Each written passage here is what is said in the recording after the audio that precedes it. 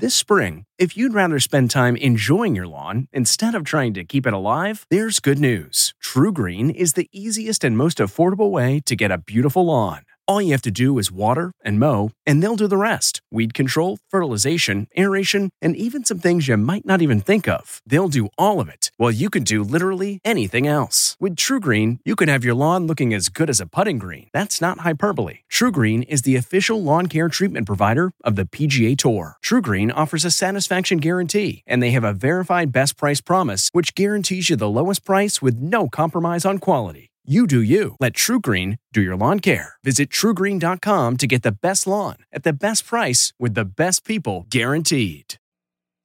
Let me be frank with you and raise the issue that I think is on everyone's mind. And that is, what is the best way to defeat Trump?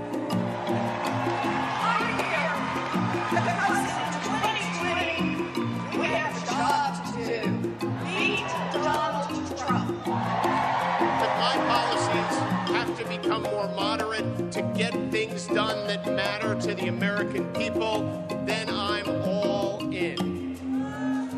Welcome and thanks for downloading. This is Where Did You Get This Number, the podcast that takes you into the stories behind the data. I am Anthony Salvanto of CBS News. Delighted to welcome back CBS News political correspondent Ed O'Keefe, just off the road from California this time, Ed? That's right. For the first time, we've had to go to California. Well, for the first time in modern times, at least, we've had to go to California for votes, not for money. It's good for your frequent flyer miles. It's excellent, absolutely. Early in the campaign, you'll never have to pay for a check bag again in your life by the That's time this is over.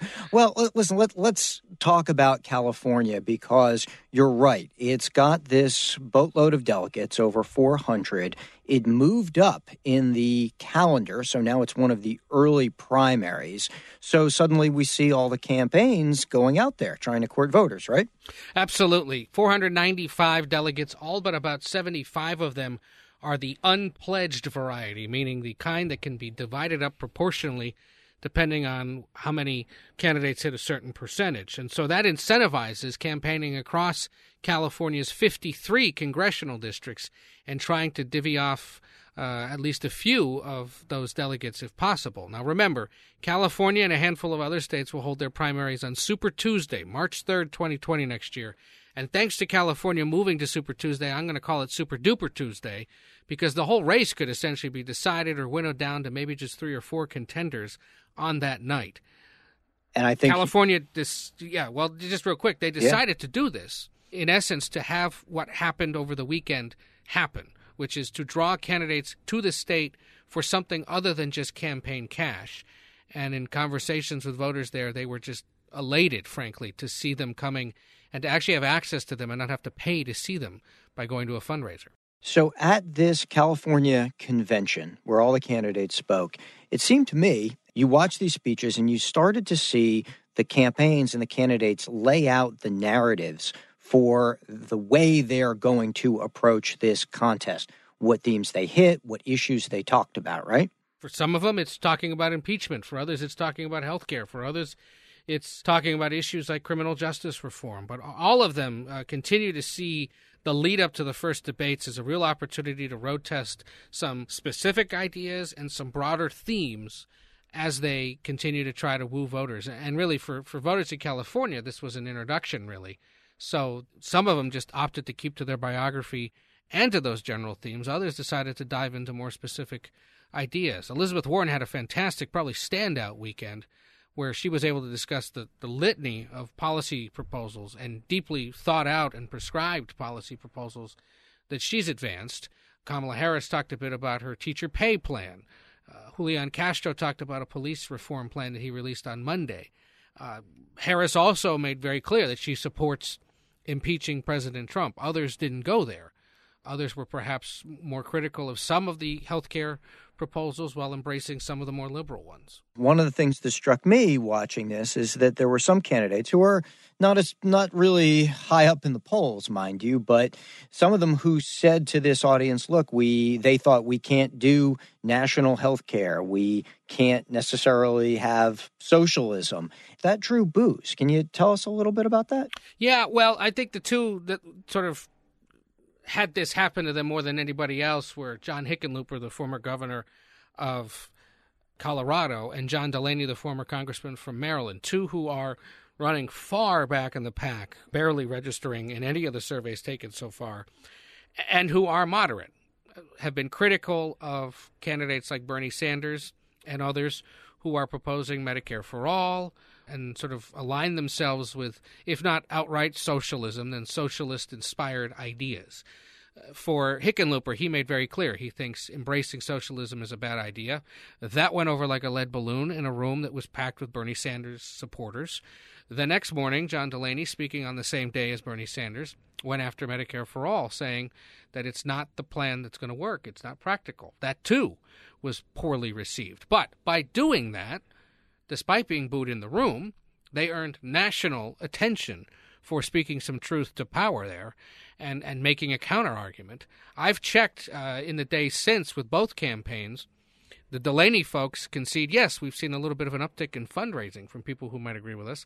The Hickenlooper folks wouldn't go there, but said that they've noticed that their press mentions have gone up. So in both cases, it may not have gone over well in the room, but it may have helped them make a broader point to the 49 other states that they are a moderate alternative to the louder liberal voices in the field. And it also raises for all of us who are going to watch this unfold, the word socialism is certainly going to come up again and again, whether candidates are for it, against it, or what have you.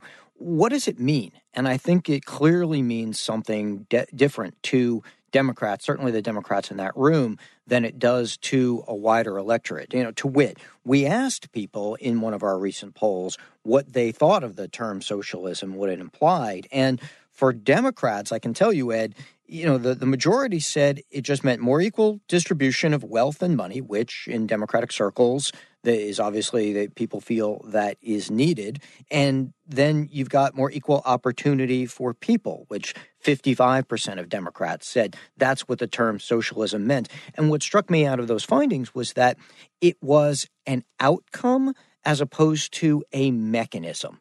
And then cheering for socialism or talking about socialism seems like it implies this is what we want to get to. The how we get there is more open for debate. And I think that's something that we watch going forward. Totally. And you're right. It means different things to different people, or they want to draw aspects of it, but not maybe embrace all of it. And yet when you're the self-described democratic socialist in the field and somebody starts criticizing socialism, your supporters are definitely going to get their dander up and defend you, whatever it takes.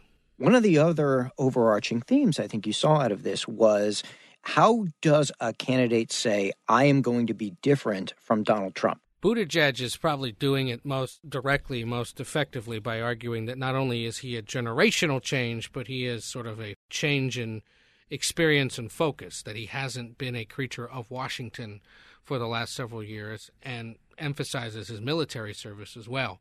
Some of the younger members of the House, like Seth Moulton or an Eric Swalwell was there, Moulton was not, talk about the fact that they are younger, they are of the next generation of political leaders. Moulton can also emphasize his military service, as can someone like Tulsi Gabbard. But for most of those that are leading the pack, they have Washington experience and several years' worth of political work under their belt. The exception to all that maybe being Elizabeth Warren, who really has only been in elective politics now for about 7 years. And she spends a greater amount of time, at least on the stump, talking about her early academic career, the fact that for a time she was a single mother, talks about her divorce, tries to humanize someone who, to many Democratic and more broadly just Americans, voters, is someone that is known as a policy wonk and a senator. And what she's done is sort of say, no, remember, I'm from Oklahoma. I worked in Texas and Pennsylvania and New Jersey before I got to Harvard. Before you'd even heard of the Consumer Financial Protection Bureau, I was doing all these other things with my life as a working woman. And that is an argument or a sales pitch that I think has found some appeal and actually in some ways has helped color her for people who perhaps only knew her as someone who's a economic policy wonk. And I think part of that, as you watch a campaign unfold, is candidates need to fill in a backstory because, A, there's always been a need for what folks see as a personal connection to a candidate, right? It may be, this is something sort of I'm watching as a pollster, it may be especially important in an era when faith and confidence in institutions have declined. More so than ever. People have always been skeptical about what a politician could deliver in terms of policy, but it may be especially the case now that a candidate just has to have a personal appeal because voters are often skeptical. Yeah, we like that policy. Yeah, we like that policy idea. Some of it's a litmus test.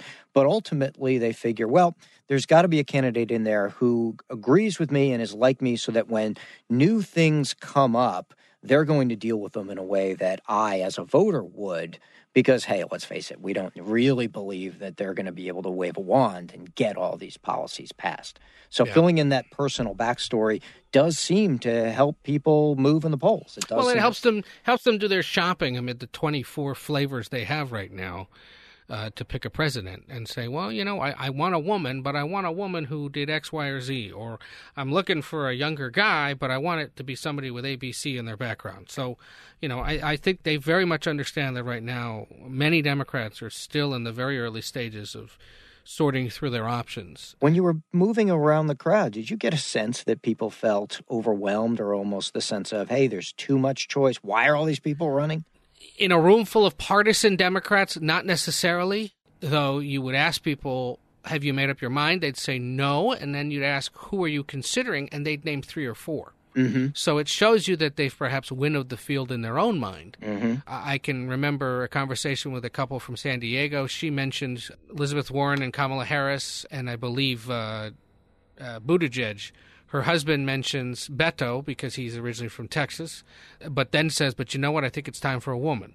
So, you know, you get a sense there of the sort of scattershot nature of this. The only real devotee I met, if you will, was a woman named, I believe it was Sharon from San Jose, who was a hairdresser, told me she had canceled all of her Saturday appointments, which, think about that for a hairdresser. That's probably a lot of them, because she'd heard just the day before that the convention was being held in San Francisco and that Pete Buttigieg would be there. Mm-hmm. And she so desperately wanted to come see him in person after falling in love with him, basically, by seeing him on TV. And I had not yet met on the trail anywhere somebody so eager and devoted to a particular candidate that they would rearrange their life essentially to be there. And again, that is a new and unique experience for a Californian especially. Mm-hmm. It's one thing to be an Iowan or a New Hampshire resident or a South Carolinian and say, oh, Buttigieg is coming to town, I'm going to see him tomorrow at the library or at the coffee shop. But in some of these states where this never happens, it's a real unique opportunity and something that I think the Democrats there are quite grateful for because they know that their state is primarily a cash cow for these campaigns. They go to L.A., they go to San Francisco, they raise a lot of money, they get out. Now they're going to have to hold events in ways that they haven't before in the nation's largest state. And it's going to be really fascinating to see how they balance that need to focus on at least some sections of California with the need to intimately involve themselves in the situation in Iowa, New Hampshire, and South Carolina especially. Which is also interesting because it reflects or reminds us, I should say, of the way campaigns are run today. A generation ago, when you didn't have 24/7 media, when you didn't have the internet, and you could just download or something would show up in your inbox that introduced you to a campaign video from a candidate, that's where Iowa mattered so much. That's where New Hampshire mattered so much because everyone else around the country said, well, these are the folks out there in those states who've actually met the candidates. Now you can, as you describe in your story, now people can feel like they've all but met the candidate already and then go see them when they come to town. And that's a different dynamic. Totally. And I should clarify. Obviously, we've met Beto or Bernie or Biden fans who are at their events. What I hadn't met was someone that so organically was really just upending their life to go see one of these people on a whim. And I thought that was the difference. That's the kind of sort of grassroots love or fandom that an Obama or a Trump captured 8 or 4 years ago. I hadn't sensed that yet with Democrats or anyone in particular.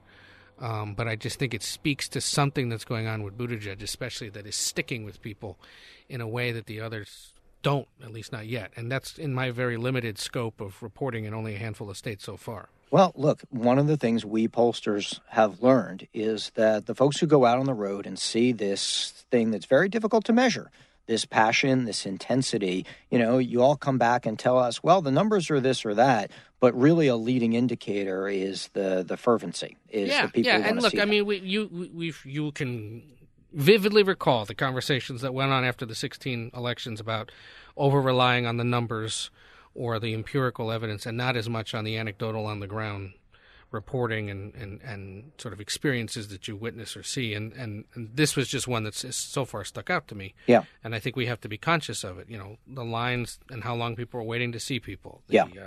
The willingness to, again, cancel everything and go see somebody. It translates to action. Totally. And sort of segue to action here or inaction, we're watching Congress wrestle with how much to investigate, how much to dig into the president.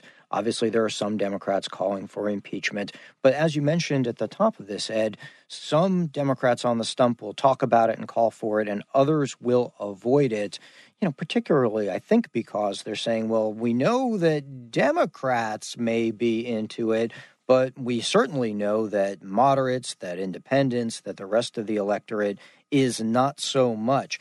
Is it playing as a kind of litmus test of party loyalty, or is it playing to voters' sense of, hey, wait a second, let's be strategic here. We've got an election in, a year and a half where we can make things change, and that's the message? Or are there some candidates who are just saying, look, we have to go all in on impeachment at this point? You're getting closer to a point where you could measure everybody on a spectrum, for sure. It's probably more the latter than the former, that they are concerned about bringing along the rest of the country, knowing that Democrats are already there. Many of them are, at least. But those that sort of look at it like Pelosi does, the speaker, when she says, we will hold him accountable, we are holding various investigations wide open, we're working on it, and we know that the American public over time has to be brought along through the slow, methodical work that we're going to do, versus those that say he should have been impeached last week. And I think at this point you could divide the field probably almost 50-50. But especially the members of Congress, who are probably confronted with it most of all, are almost entirely now on the idea that support what House Democrats are doing, and he probably should be impeached. But it's true that, not a majority of the country is not there, and Democrats have to win next year at the congressional and presidential level in parts of the country where an obsession or a total focus on impeachment is not going to fly. And that doesn't mean that the president flies either. But if you're going to win over people who might be open to voting for Democrats instead of the president, you're going to have to offer them something else. And look, that's exactly what worked for Democrats last fall, right? Yep. They all acknowledged the president is a bad guy. We're going to, don't like him. Don't like the way he behaves or talks. However, if there are things that I can work with him on regarding healthcare reform or taxes or trade or education, of course I'm open to that. You got to make a presidential argument that's similar to that if you hope to win back certain parts of Pennsylvania or Michigan or Florida, Arizona, and other places where Democrats want to either hold or expand their map. Well, healthcare, say what you will about the polls, but healthcare keeps on popping up in polls now. Totally. And it's certainly, to your point about 2018, it certainly was number one, especially for Democrats and people who voted for the Democrats as they took over the House. That continues to come up. Ed, I am going to wrap it up there. There's plenty to talk about, plenty more to talk about, but there are plenty more weeks as you continue to hit the road and we go forward. Ed O'Keefe, CBS News political correspondent. Ed, as always, thank you so much. Thank you. And that is going to wrap us for another episode of Where Did You Get This Number? I want to thank you once again for downloading. I want to thank my intrepid producer, Alan Pang, for pulling this together. If you like it, give us a rating. Please subscribe. And in the meantime, we will see you back here with more from the road, from the 2020 campaign next week. Thanks again. Hi, this is Jill Schlesinger, CBS News business analyst, certified financial planner, and host of the Money Watch podcast. This is the show where your money is not scary. It is a show that's all about you. It's your questions that make it possible for me to provide unconventional and entertaining insights on your money, and maybe more importantly, on your life. Follow Money Watch wherever you get your podcasts. You can listen ad-free on the Amazon Music or Wondery app.